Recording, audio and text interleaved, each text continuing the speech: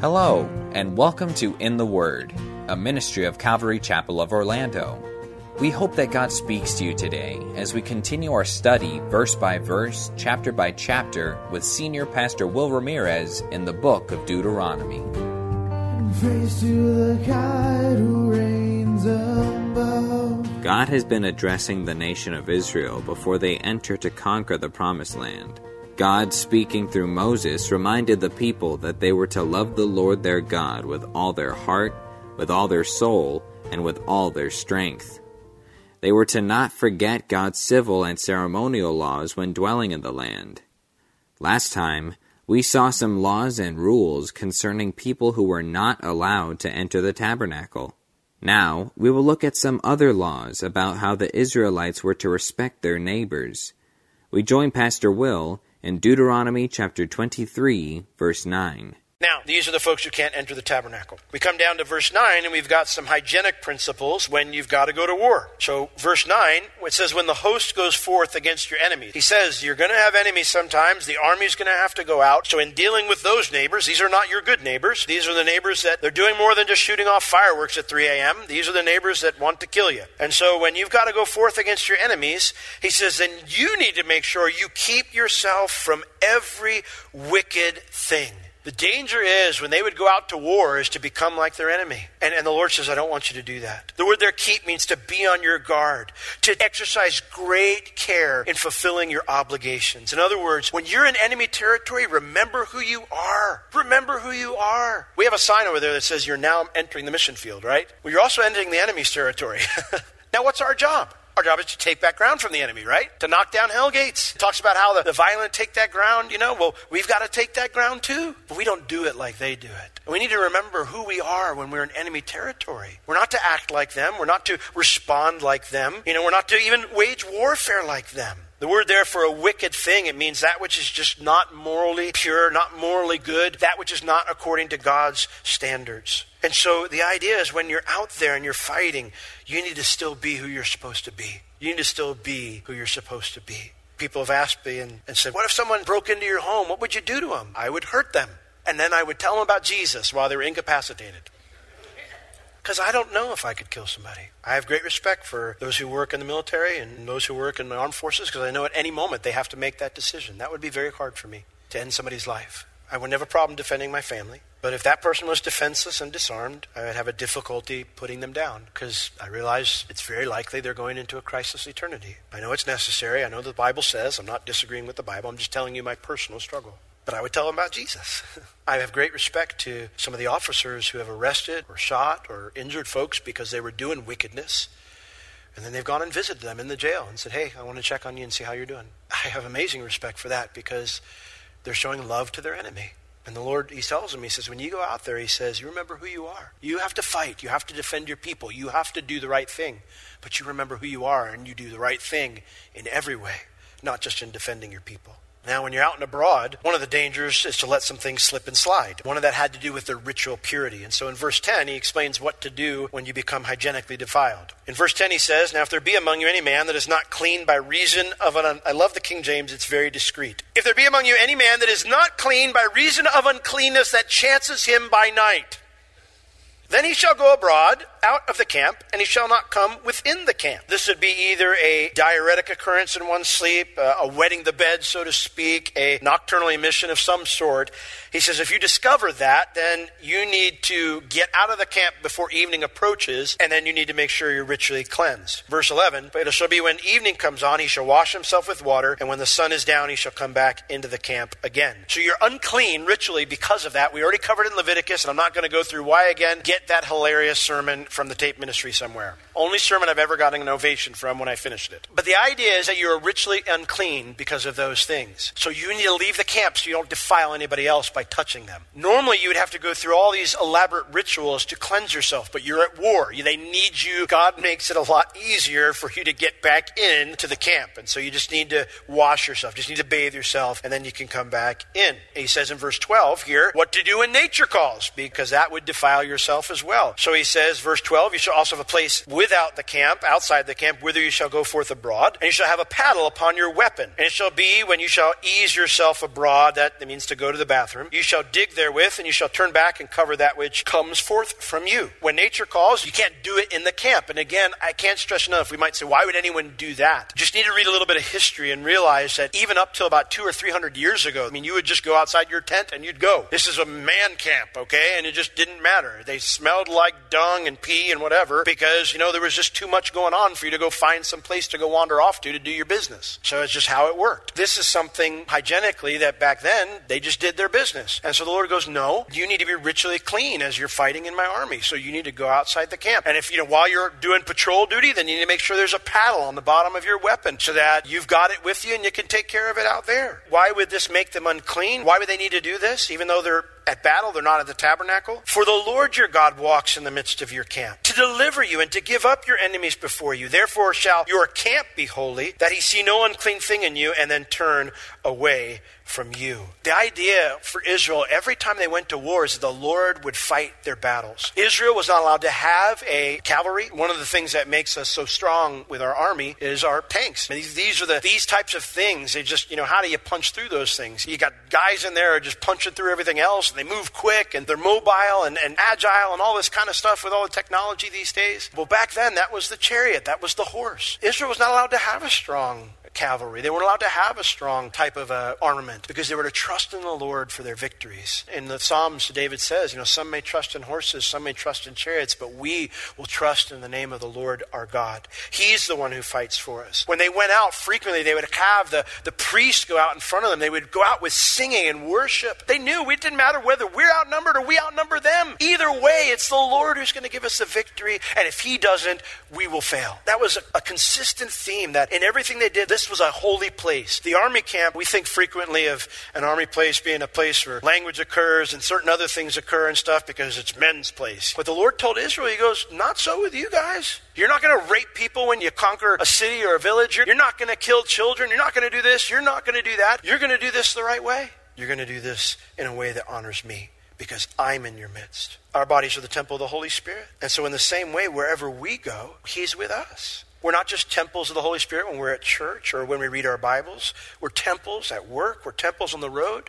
We're temples with our kids at home. Israel was in their armies to not make a distinction between the holy and the secular, the spiritual and the secular. And the Lord tells us the same thing. Warren Wiersbe said, whether we're on vacation or we're away from home on business, the Lord watches us and he desires us to be as careful where we're unknown as we are where we're known. I like that. Good wisdom here. Now, some people like to come and say, yep, see, the Bible talks about cleanliness. Cleanliness is godliness. Cleanliness is not godliness. Dirtiness isn't either. What's interesting, where cleanliness is godliness comes from? It comes from the Quran.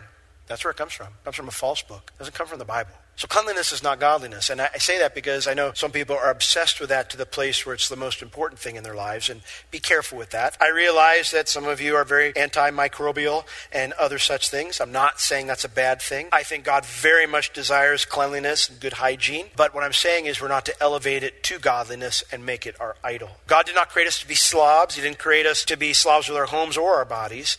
But it is not on the same level as godliness, and it does not equal godliness. I've known some very proper, very clean people who are very ungodly. Our bodies are the temples of the Holy Spirit, and God does desire us to take care of that which he entrusts to my care. He gave me this body, and I am to take care of it. But make sure it doesn't become your idol. Verse 15, what happens if an escaped slave comes across your path? Verse 15, the Lord says, if your neighbor comes into the country and he's running from his master. Well, he says, you shall not deliver unto his master, not hand him over or imprison him, the servant which is escaped from his master unto you. He shall dwell with you, even among you, in that place where he shall choose, in one of your gates, where it likes him best. And you shall not oppress him, not do wrong to him or mistreat him. Here again, we see God's true heart concerning slavery. God hates it. He hates it. People that tell you, the Bible, it's okay with slavery. They are not reading the same Bible we are reading right now. God hated slavery. And when a neighbor from a different country came in and he was an escaped slave, the Lord says, don't turn him back over to his master. He's in your country now, and slavery is not okay in your country. You let him go free. Not only you let him go free, he can live wherever he wants, wherever it likes him best. He is a free man, and you treat him as such. And you don't oppress him because he had been a slave. Don't look at him as less because he'd been a slave. God never, ever wants us to look at another human being as less than us because of their socioeconomic status, their background, their culture, their race, any of those things. Their education. God loves them, and he wants us to be a blessing to them. Israel was to be as well. Now, what about forbidden occupations? People who do things, work in areas they shouldn't as it concerns worship. We'll look at verse 17. There shall be no whore of the daughters of Israel, nor a sodomite of the sons of Israel. One is just a female temple prostitute. The other one is a male temple prostitute. And that was not an allowable occupation in Israel. I do find it fascinating today that we have different words for folks in those industries now. Now, they're sex workers. I think that dresses something up in a way that it should not be dressed. And I mean, if you do that and you're here tonight, you need to know that God loves you and he's not mad at you. God is angry at sin every day, but you need to repent because that's not an allowable vocation in Christ. Not an allowable vocation in Christ. Now also, verse 18, you shall not bring the hire of a whore or the price of a dog. A dog was a male prostitute. That was a name for it back then. You know, people will say, oh, the New Testament has nothing to say about homosexuality, nothing to say about these things. And every reference to dog in the New Testament letters is a reference to male prostitution. I mean, it's not okay with God. It's not something I made up. It's not something I've decided and said, well, I don't like gay people, so I'm going to say this is wrong. The Bible consistently teaches that this is not something that's permissible in God's way of doing things. And so here he says you can't bring your offerings to the Lord of those things. You know, you should not bring the hire of a whore or the price of a dog into the house of the Lord your God for any vow. If you're going to bring your offering, say, oh, I want to commit something to the Lord and here's my offering. But it was purchased with money that was earned as a prostitute. And the Lord says, don't bring that to me. You can't rob the bank and say, yeah, but I tithe 10%, Pastor Will. It's all good. I know pastors will take donations from politicians who aren't believers or from organizations who aren't believers. Not going to happen here. I don't want anyone comforted thinking they're okay with God because they gave money to a church when they don't know the Lord. I don't want any of that. I'm not a hireling. Our church isn't a hireling. So these occupations and these financial donations were not permissible. So he says, listen, don't allow that. If they come from a different country, that's okay. That's fine. They came from that place and they can live in your midst, but they can't work that way here and they can't bring those earnings as their offerings here. What about rules concerning lending? Verse 19, how do you deal with your neighbor when he has a need? He needs money. Well, it says, you shall not lend upon usury to your brother. Usury of money or usury of victuals, which means food. Usury of anything that is lent upon usury. The phrase lend upon usury actually means to lend with a bite. It means to charge interest. You are not allowed to do that as an Old Testament believer. You weren't allowed to charge interest to your fellow Jew. You weren't allowed to do that. Now, if you were doing business with someone who is not a Jew, you could because that was business, okay? But as far as making an individual loan to your brother or sister, you could not do that. You could not loan with interest. And the Bible in the New Testament says the same exact thing for believers. In fact, the New Testament goes a step further and it says, if you're going to give something to your brother, loan something to your brother, loan it and don't expect it back. Now, if someone has loaned you money, you need to pay it back. Don't go, well, the Bible says he's not supposed to expect it back. That's him, not you. You know, you pay your debts, the Bible says. You pay your debts. But if you're going to loan money to somebody, then you loan it to the Lord. You trust the Lord to pay you back. You trust the Lord to pay you back. Now, verse 20, unto a stranger you may lend upon usury, but unto your brother you should not lend upon usury, that the Lord your God may bless you in all that you set your hand to do in the land whither you go to possess it. You know, it's interesting. The Lord, he says what? Blessed are the merciful, for they shall receive mercy, right? So the idea is as we treat others, it's how we're going to be treated back by the Lord. So I don't know about you. I want good treatment from the Lord. So the Lord says, as you hand it out, that's how it'll be measured back to you. As you measure it out to others, that's how it'll be measured back to you. So be merciful, be generous. You know, don't ever charge interest to a brother or sister in the Lord. They could do it for business purposes with a foreigner who was traveling through. We actually get more details on this in Exodus and Leviticus. He's just reminding them here. Now, what about vows? What about promises and contracts that are made? You may have to do those with your neighbor. Verse 21, when you shall vow a vow unto the Lord your God, you shall not slack to pay it.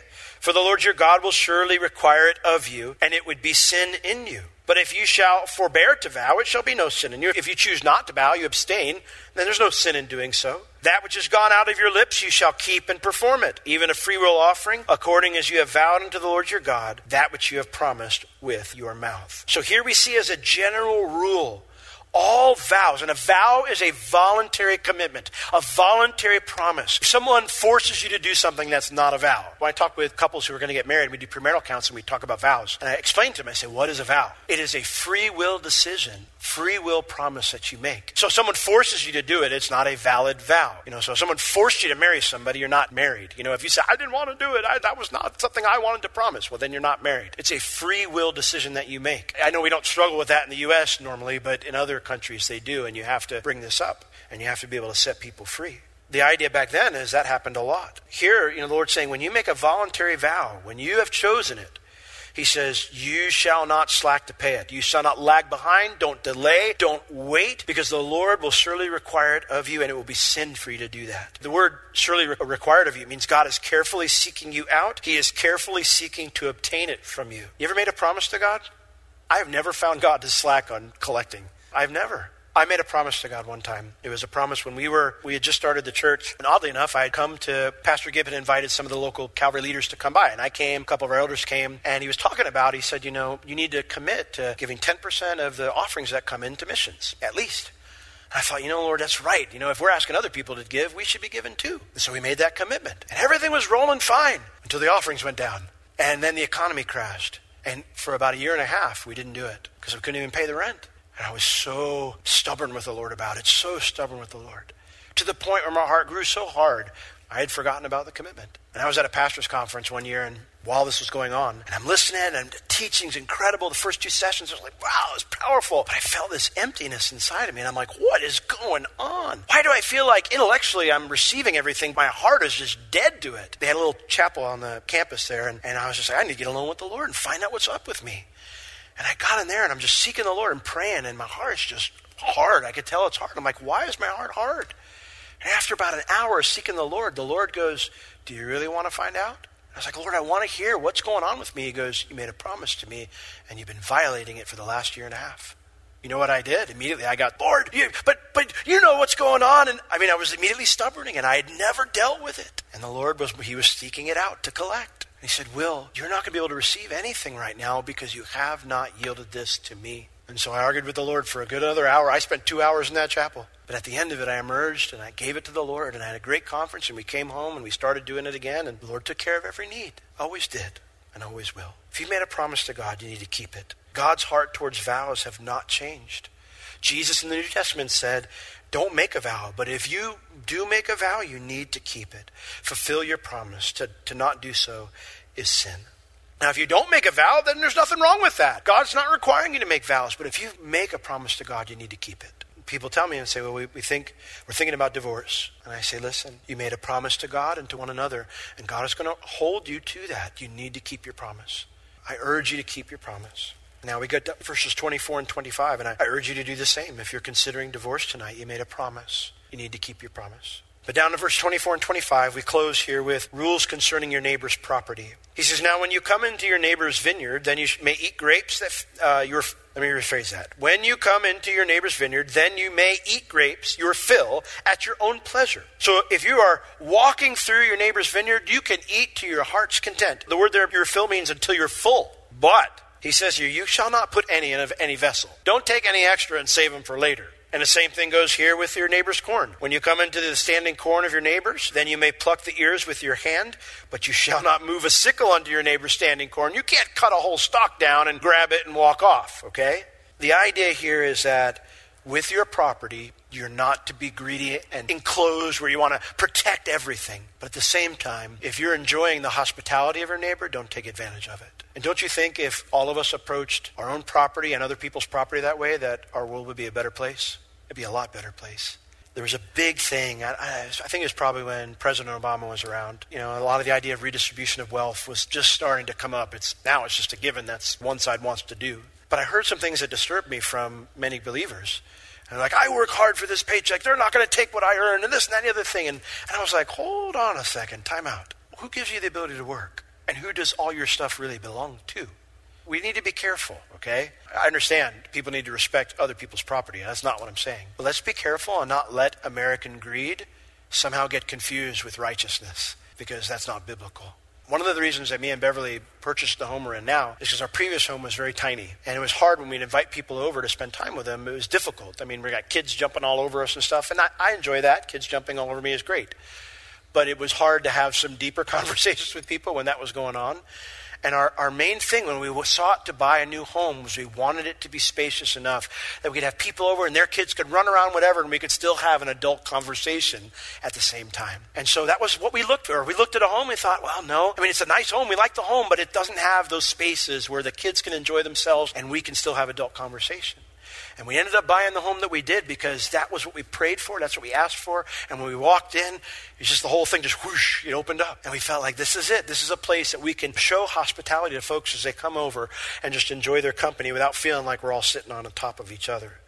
You know, we recognize our home is not just for us. Our home is to bless other people. Our property is to bless other people. And the Lord wants us to approach our property that way.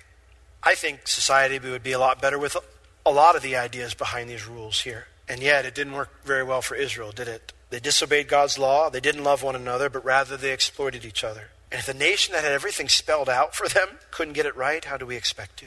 And see, that's why we don't go back to the law for our salvation. That's why we don't go back to the law to know how to do things. We look to Christ. We look to the New Testament to know exactly how it is that God wants to live out the principles that we might see here in a way that pleases him. And then Christ, he can live out that love, through us. That's behind these laws so that we can fulfill that command to love our neighbor as ourselves. Amen? Let's all stand. Lord, you teach us to love our enemies. You teach us to walk with you, to remember who we are in the midst of our enemies. You teach us to be holy, Lord. You teach us to not take advantage of one another, to love one another. We see all these principles relayed in the New Testament, even if these specific laws don't apply to us because we're not a nation. The church isn't a nation, Lord. We recognize some of the principles behind this. Kindness to the stranger, kindness to those that have been oppressed. The idea of holy living, Lord. We see the principles here, even if we don't necessarily live by these laws. And so, Lord, help us to live out those principles. Fill us with your Spirit, that we might be those who are characterized by that attribute, that behold how they love one another, behold how they love their neighbor. Lord, that we might reflect you. In Jesus' name we pray. Amen. God desires for us to love our neighbor. According to the teachings of Jesus, everyone we encounter in a day is considered our neighbor. This includes people we disagree with, people that perhaps even annoy us, our very own enemies and those who are against us. We are to love them as God has loved us and willingly laid down his rights and life for us. Even when we were still enemies, Christ died for us. This is the heart of God towards our neighbors. This is the heart of God towards us. If you have any spiritual or physical needs, please contact us. We would love to pray for you and assist you in any way we can. You can reach us at Calvary Chapel Orlando at 407-523-0800 during our office hours Tuesday through Friday, 9 a.m. to 4 p.m. This has been In the Word with Pastor Will, a ministry of Calvary Chapel Orlando. You can listen to all of Pastor Will's sermons and find other valuable resources online at www.calvarychapelorlando.com or on the Calvary Chapel Orlando app, available on iTunes and Google Play. Thank you for joining us today. We will see you next time as we continue to learn, walk, and live in the Word.